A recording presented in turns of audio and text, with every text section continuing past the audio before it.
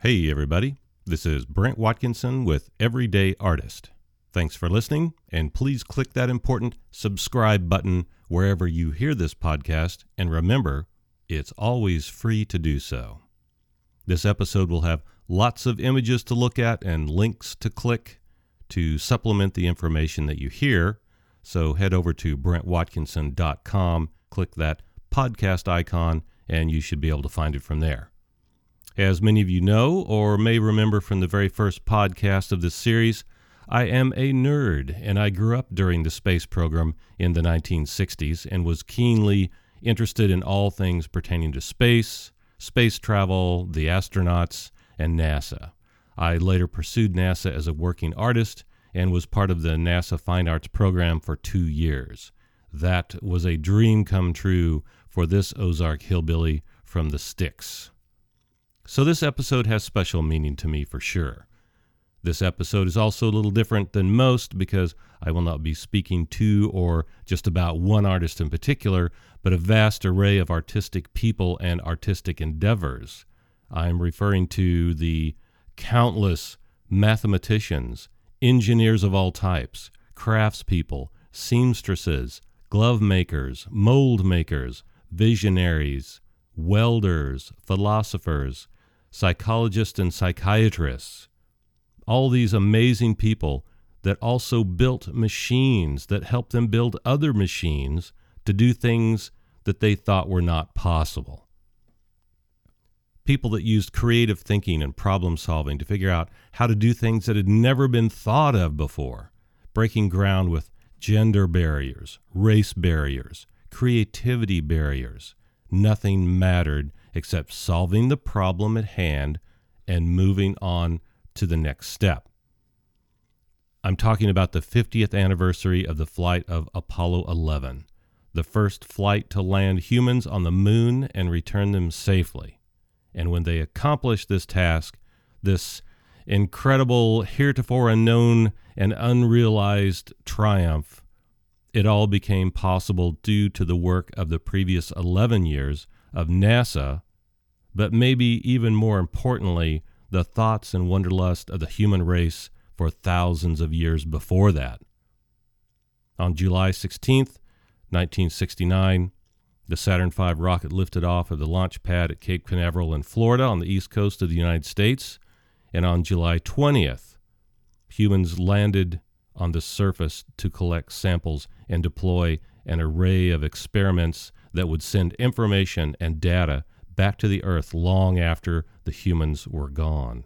I will discuss some of the people involved that were of note for many reasons. Then I will give you what I call a cartoon color book outline of how the flight to the moon worked. After that, I will flesh out some of the details to give you a more robust clarification. It's pretty conversational with interesting little tidbits of details here and there and some stories about specifics along the way. And I don't think it really gets bogged down with too much science and numbers in a data sort of way. But some of the numbers and volumes and scales are so interesting and outside the realm of comprehension that I think they're worth mentioning and thinking about. So here we go, off to the moon and back. Let's get into it.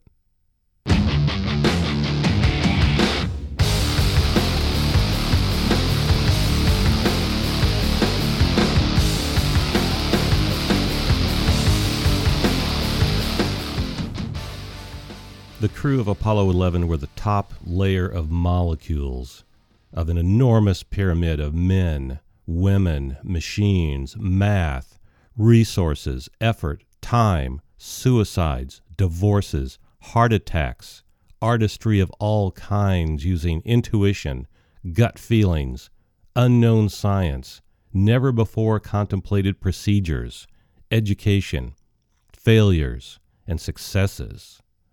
All of these things and more went into the valiant effort to make the ultimate exploration that humans had endeavored to achieve. The National Aeronautics and Space Administration, or NASA, was founded on July 29, 1958. 11 years later, NASA put 2 men on the moon while another orbited our beautiful natural satellite waiting to take them home after their exploration of the surface. We all know it was done, but how did they actually do it? How do you get to the moon? How do you get back? How do you get off the ground? How do you get into Earth orbit? Once you're in orbit, what then? What if you have two vehicles that need to find each other in orbit? How do you calculate when to flip the switch on your rocket engine and head toward the moon? All right, I'm going to take a whack at explaining this to you in a simplified manner, as conversational as I can. And it will be simplified because I only understand a tiny portion of the process and on an elemental level. But I think I can get across to you how this monstrous event took place in terms that will give you a new or renewed interest in the whole thing. There have been several movies out in the past couple of years that celebrate and extend our working knowledge of many details and underlying stories, not only of things, but of the people. And the people are really what matter because they are the driving factors. The people built the machines. The people did the math. The people went up there and came back. Got to have the hardware, got to have the software, but people do it. People made it. Not only is there a recent movie actually titled Apollo 11, which is a sort of documentary about the timeline of the launch, the landing, and return of Apollo 11, but another film titled First Man, which is about Neil Armstrong, the commander of Apollo 11, and the first person to step foot on the moon that we know of, haha. I've read many interesting books about how the crews of Apollo missions were decided by a lottery system, but in my mind, I feel strongly that Neil Armstrong, Buzz Aldrin, and Mike Collins were hand-picked for this mission, the mission that actually was the first lunar landing. Maybe I'll do a podcast on why I think Neil was totally put in this slot on purpose and not by lottery. Another recent movie was titled Hidden Figures. I hope you saw that movie, which is about 3 African-American women mathematicians that worked for NASA. They were key to much of the math and complex calculations that are needed to put objects in motion in space and how those objects act and react. Mary Jackson, Katherine Johnson, and Dorothy Vaughan are their names. This movie is definitely worth watching, and remember, this was a time when both women and African Americans were viewed as almost a subclass of society. But these women helped change the world, a tiny bit perhaps, and they had the strength to live and do their brilliant work in this bigoted, male-dominated white workplace. But they knew it was important, and they were brilliant. They had a tough job just being at work every day, and they lived through it and made a difference. But there are many, many other women as well, one of which was Frances Poppy Northcutt. I love that nickname, Poppy. Poppy's experience with working on the Apollo 8 mission is detailed in a PBS documentary, Makers, Women in Space, the third film in a series of 6 documentaries about women pioneers. And Apollo 8 was the very first spacecraft to ever leave Earth orbit, get away from the gravitational pull of Earth, and go to another celestial body. Apollo 8, of course, went to the moon, orbited the moon on Christmas Eve of 1968, and the crew read the creation story from Genesis in the Bible. And I remember watching that on live television, and of course, I was going nuts watching that whole thing. Very interesting times. And another person I will quickly mention is John C. Houbolt. And this guy figured out how and why lunar orbit rendezvous would be the ticket to getting people to the moon and back. And I will explain that a little bit later. And it took a while for folks to get on board with his idea, but now it doesn't seem possible any other way. So I'll talk about lunar orbit rendezvous later on because it truly is important, fascinating, and it seems impossible to a guy like me that has really, really bad math skills. I want to give you a really ridiculously simple timeline, step by step, of what happened on this flight to the moon and back. And remember, I'm leaving out 11 years of testing and hard work to get to this point in July of 1969. I'm leaving out the entire Mercury program and the Gemini program, which were the stepping stones that the Apollo program was completely dependent and relying on. I'm going to talk fast and glossed over a lot of things here for a minute, but then I'll slow down and I'll explain it all later. But for now, here goes. You launch the Saturn V rocket, and it gets you pretty high and pretty fast, but not high enough or fast enough to be in Earth orbit. You ignite stage 2 of the rocket, and it does get you high and fast enough to stay in orbit around the Earth. You do some math, maybe have a snack. Then you ignite the engine on the 3rd stage of the rocket that pushes you toward where the moon is supposed to be in 2.5 days. You unhook from the 3rd stage, turn the rocket around, pull out the moon lander, hook up to it, turn back towards the moon, and wait 2.5 days. When you get close enough to the moon that its gravity grabs you and swings you around it, if you do nothing, you will be slingshotted back to Earth without doing a thing. However, if you fire your rocket and slow down, you will be caught in lunar orbit around the moon. Then 2 astronauts crawl through the tunnel into the LEM, the Lunar Excursion Module, or Moon Lander rocket part. You separate from the Command Service Module, and you go down to the lunar surface. In the meantime, 1 astronaut is still orbiting the moon in the Command Service Module. You place a boatload of experiments on the surface, grab a bunch of rocks and dirt, get back on board the LEM, or the Lunar Excursion Module, ignite the ascent engine, and half of your craft stays on the moon while the top half takes the 2 astronauts and the dirt and the rocks back up into lunar orbit where the Command Service Module is orbiting. You connect both ships together again. You transfer your rocks and the astronauts to the Service Command Module. You separate from the LEM and point the rocket towards the big black hole in the sky where the Earth should be in 2.5 days. After doing more math and lots of radar work, you jettison the Service Module from the Command Module. You go through the 5,000-degree fiery re-entry process and land in the Pacific Ocean, where you put on your biohazard suit so you accidentally don't infect the human race with moon diseases, and wait patiently in a quarantine trailer for 21 days before you begin your life as the first people to walk on the moon's surface. Okay, let's look at this a little slower now, if anyone is still listening. Again, I don't want this to get bogged down with endless detail, so I'll try to keep it moving and hit the high points. High points. Get it? High points. Anyway, here we go.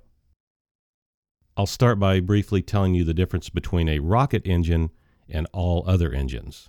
The engine in your car, your lawnmower, an airplane, a jet airliner, all do the same thing. They take fuel, like gasoline or jet fuel, mix it with air, compress it, ignite it, and it makes a controlled explosion. That's why some aircraft can only go so high, because the air, and especially the oxygen in the air, at a high altitude is too thin to combust with the fuel.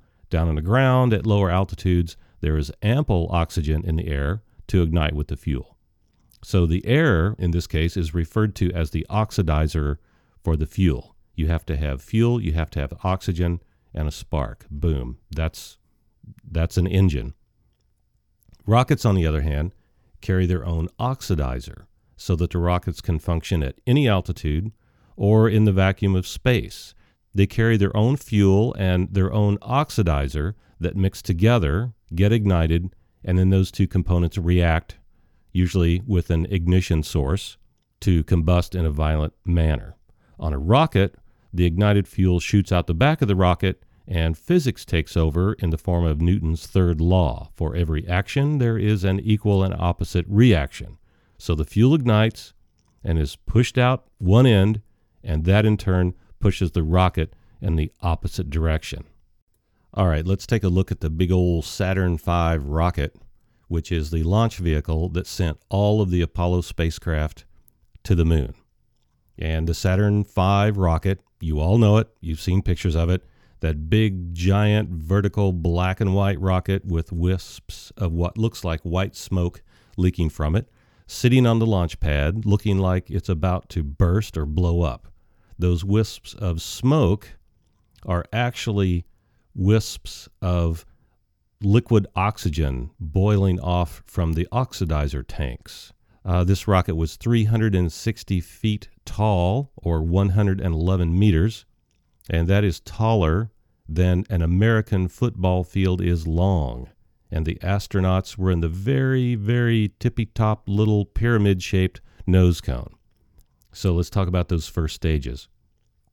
The first stage had 5 big, giant, amazing F1 engines that produced 7.5 million pounds of thrust. I know, we're going to get into some numbers here, but it's pretty cool when you think about it. The fuel, remember, every rocket has to have fuel, and it has to have its own oxidizer. So the fuel was kerosene, and the oxidizer was liquid oxygen, and it used 214,000 gallons of kerosene and 346,000 gallons of liquid oxygen. And that is roughly 12 railroad tank cars of liquid oxygen. And we're just talking about the first stage. We're talking about the bottom third of the rocket. And that's about 7 railroad cars of kerosene. And that is an amazing thing to me. So the next time you're stuck watching a train go in front of you at a railroad crossing, see if you can count 19 railroad tank cars. And that's what it took to fuel the bottom stage. And they used kerosene for the bottom stage because it was so dense that it was a really serious, violent reaction when mixed with its oxidizer. And remember, oxidizers is what makes the fuel explosive.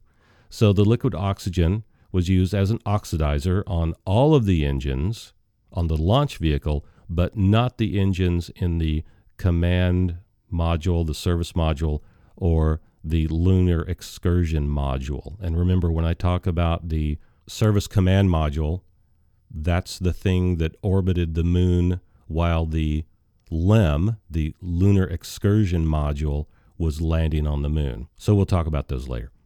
So the first stage just used absolute brute force to lift off the ground and to get the thing moving.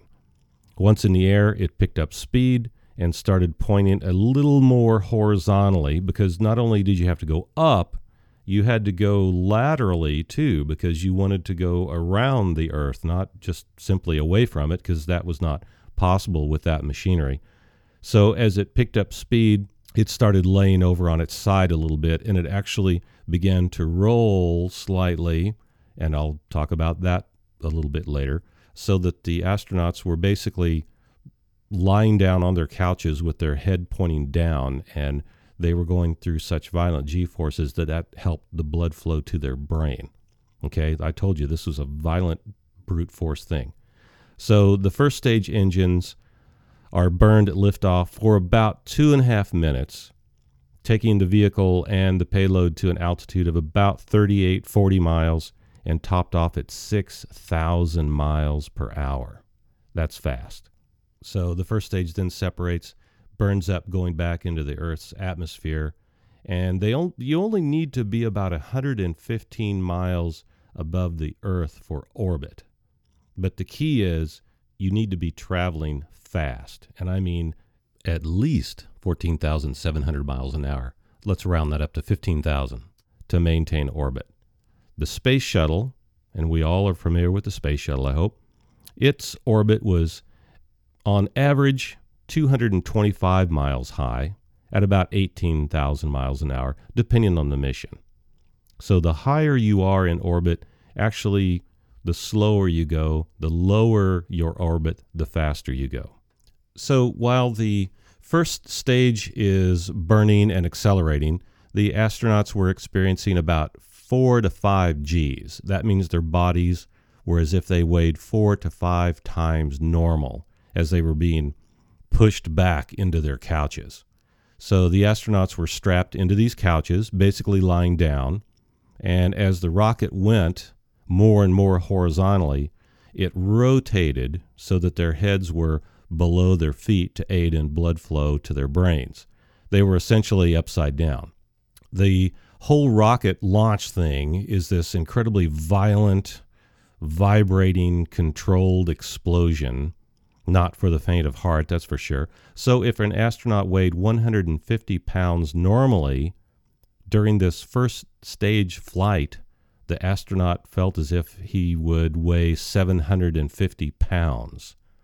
As I said, there were 5 big, giant, honking F1 engines on the first stage, but these brute force bad boys could not be throttled. I mean, you turned them on, and it was Katie bar the door. You turned them on, they were 100% go throttle up the whole time. So as the launch vehicle got lighter, as it burned massive amounts of fuel, it accelerated faster and faster and faster, and it was in danger of tearing itself apart because they're still down in that really thick atmosphere of lower Earth. And they were moving so fast that finally the center engine would be shut down so that it wouldn't tear itself apart, basically, and to protect the ship and the crew from excessive G-forces. So the thick atmosphere at low altitudes would have torn the rocket apart because it was going so fast and in that thick air. But as they passed what was called max Q, they were safe from being torn to bits by the air pressure on the vehicle at that point. So after the first stage did its job, the astronauts referred to the next exciting few seconds as the train wreck. And here's why they called it the train wreck. When the first stage was accelerating faster and faster and faster and faster, these guys were being like pushed back into their couches, and they weighed, 750 pounds. When the first stage shut down, the acceleration stopped abruptly, and the astronauts were no longer pushed back into their couches, but the opposite was happening. Their bodies were now being shoved forward against their restraints, putting enormous pressure on their chest and lungs as their bodies were still moving super fast due to inertia, but the vehicle was slowing down because it no longer was being thrust forward by those burning engines. So the first stage dropped away, and seconds later, the second stage ignited violently and slammed them back into their couches as another round of incredible acceleration was taking place. So remember, they were traveling about 6,000 miles an hour at this time, 40 miles above the Earth, but they still needed to be at 115 miles altitude at about 15,000 miles an hour. That's when stage 2 of the rocket comes in. So the second stage had 5 what were called J2 engines, and they burned liquid hydrogen as the fuel, and again, liquid oxygen as the oxidizer. And the second stage the first stage burned for 2.5 minutes. Brute force, get them up in the air. The second stage, its job was to get high enough and fast enough so that you could maintain Earth orbit. By the time the second stage burned for 6 to 12 minutes, probably closer to 12 minutes, they did reach that height of 115 miles, and they were about 950 miles away. It's called downrange. They were 950 lateral miles away from Florida, where they started, and their speed was about 15,500 miles an hour. At this point, the fuel was spent.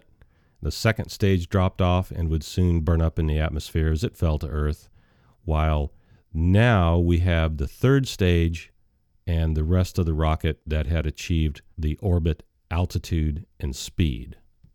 So here we are in low Earth orbit, 1,000 miles downrange from Cape Canaveral in Florida. We are 115 miles high above the Earth. We are traveling at 15,000 miles an hour, high enough and fast enough to orbit the Earth. So we're good. From ignition to orbit took about 15 minutes, give or take a minute or two. And in that 15 minutes, 915,000 gallons of fuel and oxidizer were burned.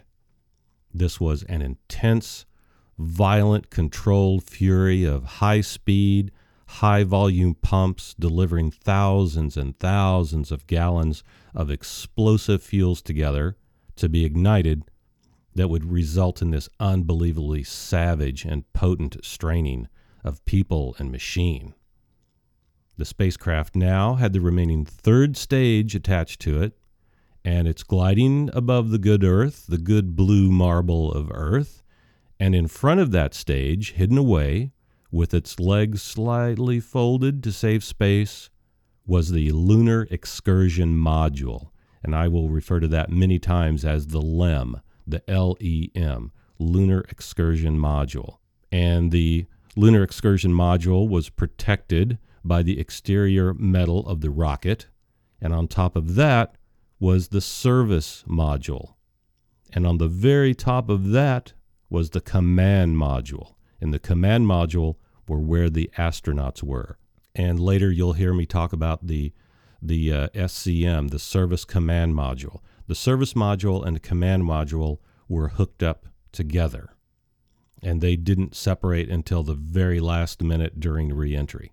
So the Service Module was what had the big rocket engine, and it had their liquid oxygen and liquid hydrogen that they used to produce electricity and water. They had all kinds of equipment. They had the radio equipment. The whole shooting match was on this service module. And at the very top, that's where the astronauts were during liftoff and will be on reentry. They are laying there on their couches, and they had, the enormous bank of switches in the cockpit there. So the command service module I will refer to many times later in this podcast. So the next step was to leave the gravitational pull of the Earth, which had never been done before Apollo 8. And that's when Poppy Northcutt's math came into play. And you needed to get away from the gravitational pull of the Earth and head towards the moon. Sounds easy enough, but the math that was involved, that's really what held things up for quite a long time in the early stages of NASA. Here's what you need to do. Fire your rocket. Fire this big third stage rocket when you are on the side of the Earth facing away from the moon. You're still in low Earth orbit, and you're being pulled and held back by Earth's gravity. And the Earth is holding you in a circular orbit while the ship is sliding along with this massive rocket firing, trying to break away from the Earth's gravity. Then you need to gain the most unbelievable speed of 25,000 miles an hour. That's about 40,000 kilometers per hour, which is approximately 33 times the speed of sound. That's Mach 33. And here's what kills me. That speed is several times the muzzle velocity of a rifle bullet. So you got these three people up there sitting on top of this big giant third stage, sloughing through the gravity of Earth with this rocket firing, straining, pointing out toward the blackness of space, trying to get away from the Earth, and taking Earth's gravity in effect as you sling around the planet, and at the exact moment needed, you pull away from the Earth and you start accelerating, pointing that rocket where you think the moon will be in 2.5 days. Yeah, the moon isn't even there yet. It's nowhere close. You probably can't even see it yet. So you better have some good mathematicians having a really good day down on the Earth to tell you how all this is going to happen and where the moon is going to be. No kidding. Most of this math was done with a slide rule, not a computer. They had slide rules. Does anyone even know what that is? Okay, take a break and Google slide rule. And pencils and paper. That's the way they did the math. Sure, there were some computers at NASA at the time, but they took up entire rooms in buildings, and they were very primitive. The math was done by people. And the lady that I spoke of previously, Frances Poppy Northcutt, did most of the math for the very first Apollo 8 spacecraft that left the Earth and traveled to the moon. Her math and her team figured it out with the help of many, many others. But she was the key player. So Apollo 8 left the Earth in December of 1968 and orbited the moon on Christmas Eve. I mentioned that a little bit earlier. And as a kid, I remember the astronauts reading from the Bible in a live broadcast back to the Earth. And Apollo 8 did not land on the moon. Its main mission was just to see if all this math worked, to see if we could go there and get back. And part of that process is called the TLI, the Translunar Injection. And that's what I've just been describing to you. When you've got your third stage of the rocket, and at some point, you're going 15,000 miles an hour, you fire that rocket pointed just the right way and trying to get away from the Earth, and that is called the TLI, the Translunar Injection, which means you are injecting your vehicle towards the moon, toward the lunar surface. So let's talk about that third stage a little bit. It had one J2 engine, and it burned liquid hydrogen and liquid oxygen. And at just the right moment, after being in orbit for 2 hours and 45 minutes after the launch, the rocket engine of this third stage ignites and starts pushing the spacecraft. After 5.5 minutes of the engine burning, they were traveling at 24,200 miles an hour and headed towards, nothing. There was nothing where they were pointing. They were headed towards where the moon should be in 2.5 days. And as they traveled for the next 2.5 days, the Earth was still tugging at that ship, causing them to go slower and slower and slower until about halfway to the moon, maybe 2/3. The moon's gravitational pull on them was greater than the Earth's, and they started accelerating again. So they really knew that it was going to happen when they could see that they were starting to accelerate a little bit more. And the cool part about this particular insertion is that it is called a free return trajectory. And that was a built-in safety. If something went wrong or some catastrophic disaster were to happen, such as Apollo 13, the spacecraft would automatically be gently captured by the moon's gravity, swing the craft around the moon, and would slingshot back to Earth without lifting a finger or firing a rocket. And this is exactly what Apollo 13 relied on for their survival a few months later. Apollo 13 was in April of 1970. So at this point, the astronauts definitely are headed towards the moon, but they have to do a lot of work to get there. First, the guys would separate the service module and command module. Remember, those are connected together, so maybe I'll just refer to them as the service command module from now on. They separated from the third stage of the rocket. Okay, they're going 24,000 miles an hour in between the Earth and the moon. So they separate the command service module and they turn it around. So they're traveling backwards, but the nose is pointing back at the rocket that they just separated from. Okay, they're 10 feet apart. So the three guys in the service module separate and gently glide away from the third stage. They spin it 180 degrees so that they're facing back towards the rocket they just separated from, because on top of that third stage sits the Lunar Excursion Module, the LEM, L-E-M. And the four sides of the rocket open up like a flower, or that opens up like a clamshell, however you'd like to think about it, to reveal the Lunar Excursion Module, patiently waiting with its little legs folded underneath it to save space. And the service module gently uses its delicate thrusters and moves toward the limb, and they dock with it.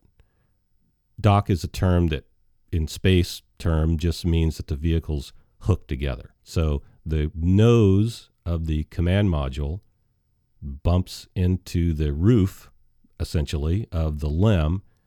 It grabs a hold of it, and they lock on together. And then after docking, the command service module gently uses its thrusters again to pull the limb, the lunar excursion module, the thing that lands on the moon. They pull it out of that spent third stage rocket that got them going toward the moon. So now we have the command module and the service module together, hooked nose to roof with the lunar excursion module, the thing that lands on the moon, and they're hooked together to form this really goofy-looking, gangly spacecraft. So the nose of the command module is connected to what is essentially the roof of the limb, and where these things were connected was a system of hatches and the tunnel that the astronauts will use to move from one spacecraft to the other. And the cool part of the limb is that it is the only vehicle designed by humans to operate completely outside of Earth's atmosphere, which is why it has no regards for aerodynamics. It will never operate in a place that has air, so it has all sorts of these crazy angles and obtuse shapes. And it was built so delicately and lightly, to save weight, of course, that the outside skin of the lunar excursion module is the thickness of basically 3 sheets of aluminum foil from your kitchen glued together. Now think about that, because if Neil or Buzz weren't super careful banging around in there, landing on the moon, one of them could have put their foot right through the skin of that machine in a heartbeat. So kind of creepy to think about, I guess. So since I talked a little bit about the thrusters that they used to maneuver, let me explain a little bit about how they did that. When you're talking about a flying vehicle, you talk about yaw, pitch, and roll. Yaw simply means which way you're pointing. Are you going left? Are you going right? That's it, yaw. Pitch means you are aiming your craft up or down. What direction is your nose pointing? Are you pitching up? Or is your nose more up than just straight and level? Or are you pitching down, meaning your nose is not level, but pointing below the imaginary horizon line? When you're on your airliner going to Cancun on vacation, you go down the runway and then the pilot pitches up. You pitch up the nose. When he's getting ready to land, you have to pitch down. So that's what pitch is. And roll means you are spinning or rolling around the center axis of your craft. Now, most people have heard of a plane doing a barrel roll. That means the plane is rolling upside down, and if you keep rolling, you go all the way around so that you're right side up again. The tricky part about doing this in space is that there really is no up or down or left or right, really. On Earth, you can talk in terms of where the ground is in relation to your aircraft. In space, they have what is called a platform, which means the computer is keeping track of the attitude and the position of the craft in relation to an imaginary horizon, and that can be changed several times a day. It's usually in reference to a constellation out in the sky somewhere. And if the guys on the ground need to change it, they just call up these numbers. The guys in the spacecraft type it in, so now they have their new platform so that they can get directions, basically. And that is way more complex than we need to get into here, but that's the basic idea. All right, back on these thruster things. There are 4 clusters of 4 what were referred to as reaction control system thrusters, and they were all around the upper sections of the service module every 90 degrees. And these thrusters would push out a little jet of propellant that would do the same thing as the big rocket engines, but only in tiny bursts they would just barely nudge the ship So it's back to the old, for every action there is an opposite and equal reaction law. So think of the thrusters like, this sounds really weird, but think of them as little cans of hairspray mounted on the outside of the ship, pointing different directions. If you wanted to pull away from the third stage, like we talked about, you would fire the thrusters that pointed behind your ship, and it would gently, ever so slowly, give it a nudge forward. And to stop, you would fire the thrusters pointing forward, and that would gently push against the mass of the ship to slow it and stop it. And although things are, quote, weightless in space, they still have mass. So if you could magically be on the outside of the service module, put your hands against it and shove it as hard as you could, that ship would move very little, but you would go flying backwards because your mass is tiny compared to the mass of the service command module. So in space, mass is everything. All right, so the service module and the command module are hooked together, and the LEM is attached to the nose. So the LEM looks like it's traveling backwards to the moon. It's being pushed, basically, by the command service module. And there's a tunnel connecting the ships, and they are headed towards the moon, or actually where the moon will be in a couple of days, if the math is correct. So along the way, radar from the Earth is keeping track of where the ships are and where the moon is and how and where they're moving. And usually during that 2.5 journey to the moon, there are several what are called MCCs, mid-course corrections. And this lets the astronauts fire the command service module to point the craft in a newly calculated course, because they have a few ways of built-in safeties so that they can kind of get things back on track, so to speak.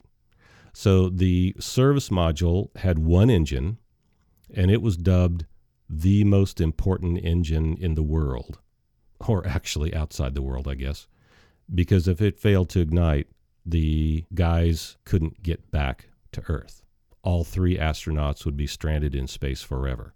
Not nice to think about, but the command module engine was the most important engine because it was so important. The 3 guys totally relied on it with their lives. The command module, remember, did not have an engine because that's the very tippy-top place where the couches were, where the astronauts were during liftoff, and they had a control panel. There were thrusters on the command module to keep it in the right orientation during reentry, but the service module is what had that big giant engine that did the work coming back from the moon. Now, the LEM, the Lunar Excursion Module, had 2 engines, and they did not fire at the same time. One engine was used for the controlled soft landing descent from lunar orbit to the surface of the moon, and then there was a much smaller engine that was used to lift off the surface of the moon, and it only lifted off the very top half section of the lunar lander.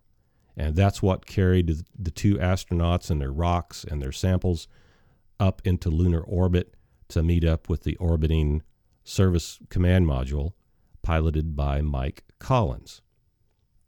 All right, now remember I mentioned a while ago about John Houbolt and the concept of lunar orbit rendezvous.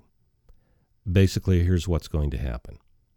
Once the moon captures the 2 connected ships into lunar orbit, the whole configuration turns around and fires that big old service module engine to slow the ship down.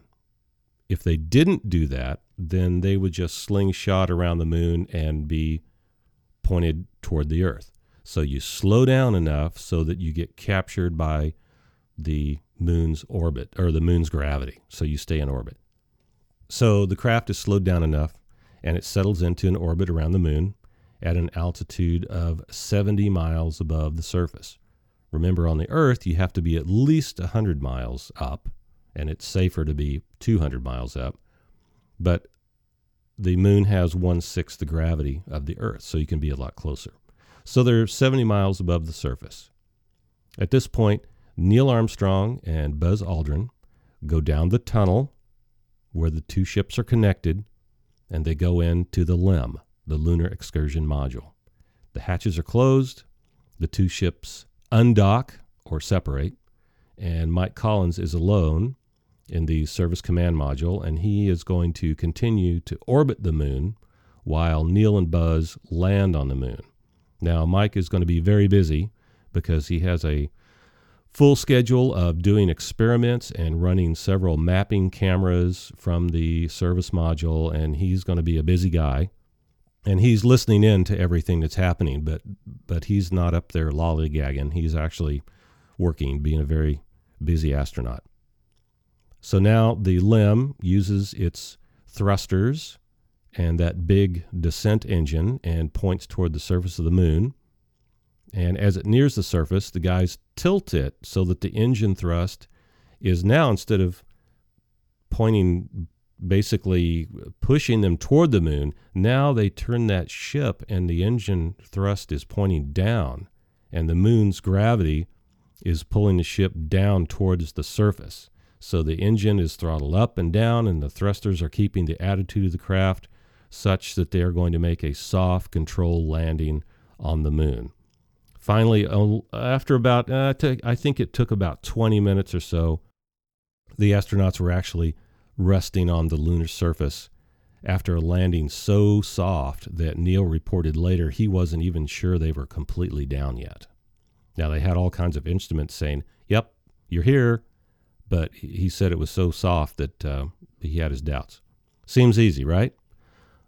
It wasn't flawless.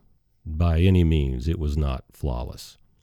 And during the last few seconds of descent, there were two alarms that were going off in the cockpit of the Lunar Excursion Module where Neil and Buzz were. These alarms had to be analyzed immediately by the ground crew to see if they should override them, ignore them, turn them off. Hey, the smoke detector in the kitchen is going off. That's because I'm burning the bacon. The house isn't burning down, so, ignore it. All right, so the other possibility was if Neil and Buzz should grab that abort handle and violently fire that ascent engine, breaking away from the descent stage and return to orbit, meet up with Mike in the service module, and then go home. So there were all kinds of possibilities. So the first alarm was called a 1202 alarm, and that's very famous in the world today.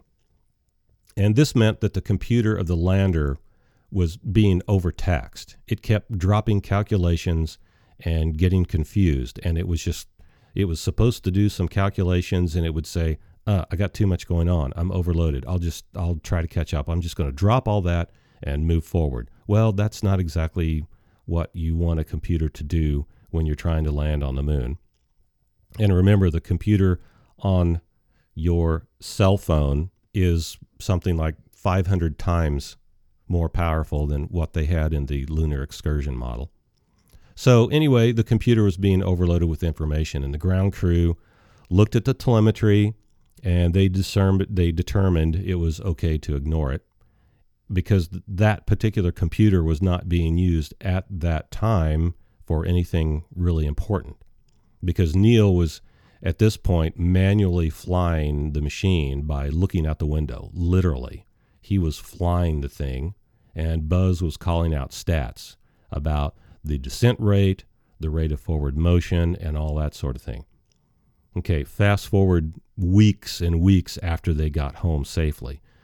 It was later determined that the ascent rendezvous radar switch was in the wrong position on the LEM, which means an extra radar was turned on. It wasn't doing anything, but it was telling the computer, hey, I'm over here. Hello, give me some data. And the computer was saying, I don't know who you are. I don't know why you're here. What? Now I'm confused. Now I lost my place.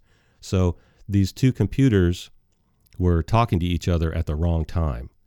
And they had no way of knowing that at the time of the lunar landing, but the guys on the ground, the guys and the women, looked at it and said, you know what, I think we're okay. So let's just move forward. Talk about a heart attack waiting to happen. Also, weeks later, here's a quote from Neil Armstrong. In simulations, we have a large number of failures, and we are always spring-loaded to the abort position. In this case, in the real flight, we are spring-loaded to the land position. That means they had all kinds of simulations run where things went bad, and the first thing you do is abort. Well, they were in a real-life situation, in a real-life aircraft, practically on the surface of the moon. And Neil was basically saying, nope, in my head, I'm landing this thing. So you're going to have to come up with a lot of information to make me not do that. The dude had ice water in his veins. I'm telling you. All right. They figured out the 1202 alarm was no big deal. Don't worry about it. But as soon as that fun was over, another alarm sounded. This time it was called a 1201 alarm. All right. You ready for this? The 1201 alarm meant they were running out of gas. Seriously, they were running out of fuel. It's basically like your low fuel light coming on in your car, except they're trying to land on the frickin' moon. So the landing computer was trying to put them down in a predetermined place, but they came into the lunar surface, what's called a little hot. They were going a little bit faster and a little bit higher than what they should have been. And the computer was just trying to do its best and land where they were supposed to, but they were being put down in a big boulder field, and you can't land the lunar excursion module on a boulder and get back home. So Neil was looking out the window, and he's like, I guess I got to fly this thing. So he overrides the computer. He's looking out the window and taking a little bit longer than what it should have, doing the math, to land the thing. And he found a nice flat spot and landed the LEM. And at one point, the ground guys called out the fact that he had 60 seconds of fuel. And I swear anyone else would have aborted and gotten out of there. But Neil said weeks later, again, upon his debriefing, he said that in his mind, he was thinking, cool, I have 60 seconds of fuel. No problem. Whereas me and everyone else was losing their minds thinking, you've only got 60 seconds of gas. Get out, get out, get out. So that's what I call keeping a cool head and a great attitude. Again, weeks later, they determined that he actually did have more fuel than that, but the fuel was sloshing around so much that it was giving the sensors false readings as to the amount of fuel that was left. But no one knew that at the time. To them and to Neil and to Buzz, it was a situation of having 60 seconds of fuel. That was some serious freaking ice water in his veins, believe me.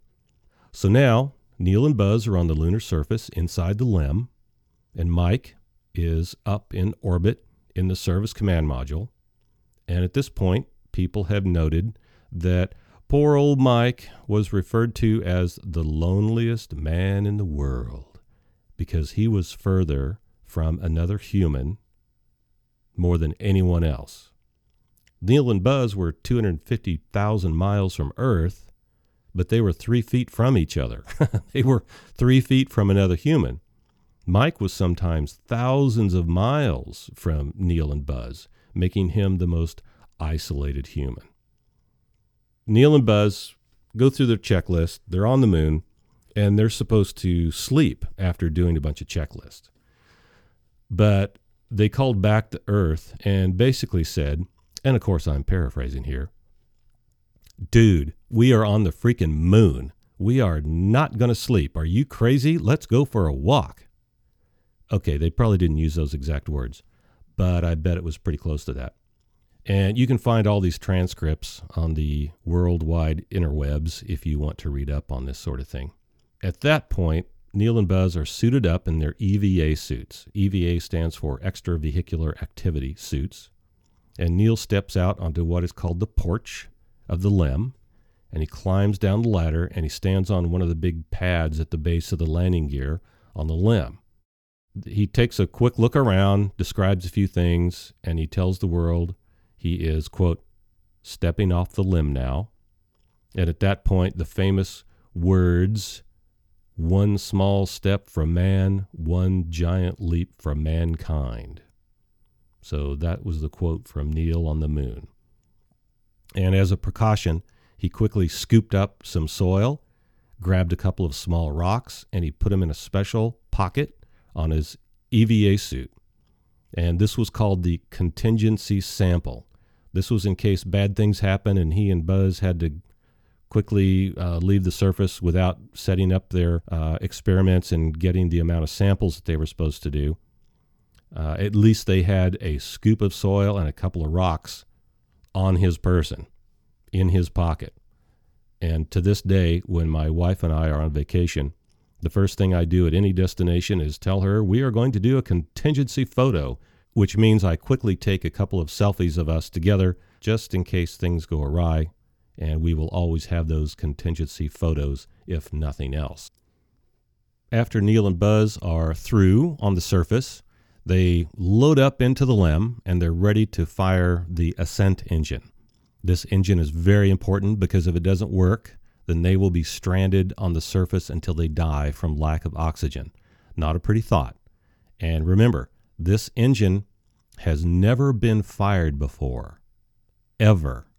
Never been tested, because the fuel and the oxidizer used in this particular engine are so corrosive and caustic that to test it would destroy it by the latent fuel eating away at the parts. The fuel and the oxidizer on this engine were referred to as hypergolic fuels because they needed no ignition source, no spark, no flame. You simply put the fuels together and all hell breaks loose, and they ignite on their own. Now, that's a built-in safety issue because not having an igniter or an ignition source means that's one less thing to break or to go wrong. The other factor was the fact that this engine and all of the others on the service module and the LEM had been in the vacuum and temperatures of space for a few days. The temperature was about minus 250 degrees Fahrenheit or minus 156 degrees Celsius. That's a lot of cold for a long time. Now, there were 3 ways to light the ascent engine because the engineers were thinking, we need to get those people off the moon. So, number 1, you can have the computer count it down and fire it. Number 2, you can manually tell the computer to count it down and fire the engine. Number 3, and this one totally freaks me out, Neil and Buzz would bend down. They would each grab this valve. They each had this valve. Neil had one, Buzz had one. One was for the fuel, one was for the oxidizer. They would look each other in the eye, count down, and open these valves that they had in their hands to dump fuel into the combustion chamber to fire the engine. Really?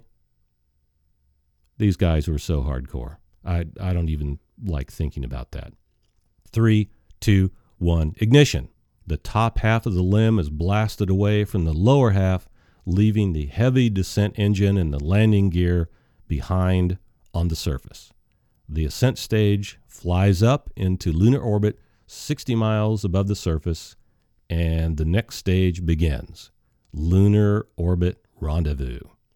Remember I talked about John Houbolt earlier. He's the guy that figured out lunar orbit rendezvous.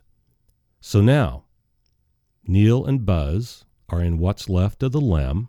It's about half the size of what it was when it landed because the bottom half was no longer needed, and it was left on the surface of the moon. So Neil and Buzz are orbiting the moon, and Mike Collins is orbiting the moon in the command service module. But how did it get together? This sounds funny, but to get close to each other in space, one of the vehicles must slow down to go faster. Wait, what? What? All right, in orbit, the higher the altitude, the slower you travel relatively to the surface. In other words, if you were in orbit at 100 miles above the surface, and I was in orbit 50 miles above the surface, I would be moving faster than you are in relation to the ground below. If you and I are both in orbit at 100 miles and 20 miles apart, we would never get close to each other. So what I have to do is I fire my engine pointing backwards to slow down, and that makes me drop into a lower orbit. In that lower orbit, I actually start going faster than you are if you stay up at your 100-mile high orbit. And just before I catch up with you, I see you on my radar. Maybe I can visually see you out of a window. I fire my engine again to climb back up into your orbit altitude, and we can now use our thrusters to gently move closer together. This is exactly what the LEM and the Service Command Module did in lunar orbit. They finally got close enough so that Mike Collins docked with the LEM, opened the hatches when they were locked together, and Neil and Buzz traveled through the connecting tunnel back into the Command Service Module. And of course, they transferred their rocks and lunar soil samples. They undocked from the LEM and were ready to head home to Earth. So here's a quick fun fact. On later Apollo missions to the moon, after the ascent stage of the LEM was undocked and the astronauts were headed home in the Command Service Module, ground control in Houston took radio control of the LEM, turned it around back toward the moon, and fired the engine. And they drove it on a collision course to the surface of the moon and crashed it on purpose. Now, it was purposely crashed onto the surface because there were lots of seismic sensors placed by Apollo 11, Apollo 12, 14, 15. They all put up their seismic experiments on the moon. It turns out that upon the crash of the LEM on the moon's surface, the moon reverberated and vibrated for over an hour. And the NASA folks said it was acting like a bell had been struck. And these experiments totally made them rethink the construction and composition of the moon.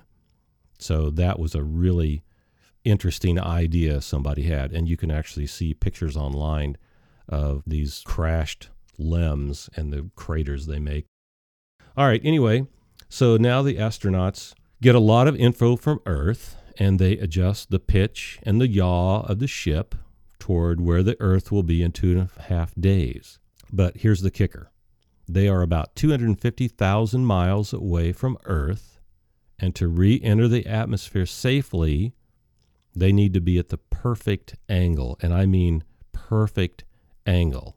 If the angle of their re-entry is too shallow, the spacecraft will hit the atmosphere and skip off of it like a stone being skipped on the surface of the water.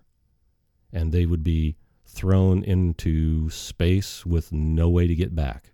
Remember, when they re-enter, it's only the tip top of the rocket, that 10 by 12 foot pyramid section with the 3 guys in it. Before they re-enter, the service module has been jettisoned. That's the piece with the big engine in it. All right. So if the re-entry angle is too shallow, they skip off like a rock on a pond. That's death. You don't recover from that. If the angle of re-entry is too steep, they dig into the atmosphere of the Earth too quickly and they burn up. They need to hit the perfect angle to gently slow down the ship. They use the ablative nature of that massive heat shield on the bottom to protect them from the heat. Ablative means that it is built to decay and slough off part of its material as it heats up from the friction of the molecules in the air. And when they're re-entering, they're traveling at about 24,000 miles per hour or 38,000 kilometer per hour. And these dudes were smoking fast, literally faster than a bullet fired from a rifle. All right, now here's where, if that wasn't scary enough, here's the really scary part to me. Let's pretend that you and I are standing on an American football field. And that's a shout out to all my international listeners. An American football field is 100 yards long. That's 91 meters. Okay, let's pretend the moon is on one end and the earth is on the other end of the field. And to hit the correct corridor of the angle to re-enter the earth's atmosphere would be the same as if you and I were standing on one end of the field and throwing a dart to the other end. Remember, a pointy dart, like you're in a pub and you're playing darts with your mates, okay? So a dart with a little point on it. So we're throwing a dart from one end to the other, 100 yards or 91 meters away, and we have to hit a sheet of printer paper. Throwing a dart that far and hitting a target that small, but wait, I forgot to tell you something. We have to hit that sheet of paper if only the edge is facing us. The tip of our dart has to hit a target the thickness of a sheet of paper, not the width of a sheet of paper, the thickness of a sheet of paper, or we die. So the good news is our old friend mid-course corrections that we talked about earlier, the MCCs, mid-course corrections. The ship is constantly being monitored by radar from the Earth, and the astronauts were constantly taking sextant readings from the stars to determine exactly, and I mean exactly, where they were. So 2.5 days later, when they were danger close to Earth, they could be assured that due to several mid-course corrections, that they were on target at that correct angle, and they could separate from the service module and use the thrusters on the command module to get at the right orientation to enter the atmosphere. So now we're dipping down into the atmosphere of the Earth. We're going 24,000 miles an hour. And as the ship heats up, the heat shield temperature reaches 5,000 degrees Fahrenheit. That's 2,700 degrees centigrade. And there was a thing called an LOS, loss of signal. And that was normal because you have all kinds of weird ions and things happening that garble and scramble radio waves. So you don't have radio contact with anyone at that point. But it was always a nervous 3 minutes of radio silence before ground control could reach the space capsule. And by that time, usually the parachutes were almost deployed or were deployed, and normal radio communication was established. So now your spacecraft, your command module, has been through 5,000 degrees of hell, and the 3 guys on board were undergoing unbelievable amounts of G-forces, and you fall to a certain altitude, and poof, 3 big, beautiful parachutes come out, and you splash down in the Pacific Ocean as planned. And at that point, on Apollo 11 only, the crew puts on what we would now call a rubberized biohazard suit or a chemical weapons suit used by the military, because no one really knew if the moon had strange viruses or unhealthy pathogens that could infect or kill people back on Earth. So the crew was taken to the awaiting aircraft carrier, the USS Hornet, by helicopter and escorted to a quarantine trailer. And this was basically a big mobile home trailer where the crew and a few doctors and professionals would live for 21 days, 3 weeks, testing and working to determine if it was safe for them to walk around among the rest of us. And it was later determined that no other lunar landing crews needed to do this in the future. So these guys went all the way to the moon and back and then had to sit in a trailer for 21 days. So that's the way you get to the moon and back.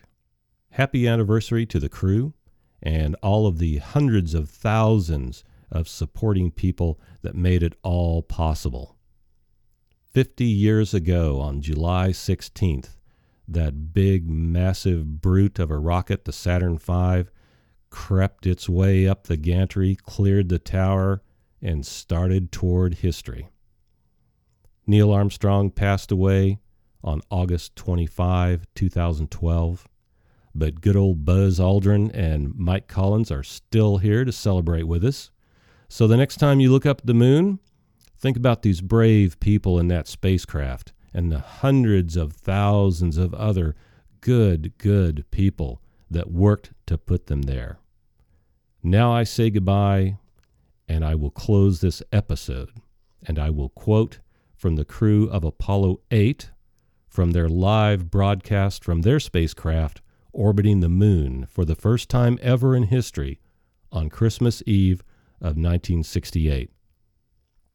After they talked for a few minutes and read the creation story from the Bible, Frank Borman said these words, "And from the crew of Apollo 8, we close with good night and good luck, a Merry Christmas, and God bless all of you on the good earth." I will leave you with that.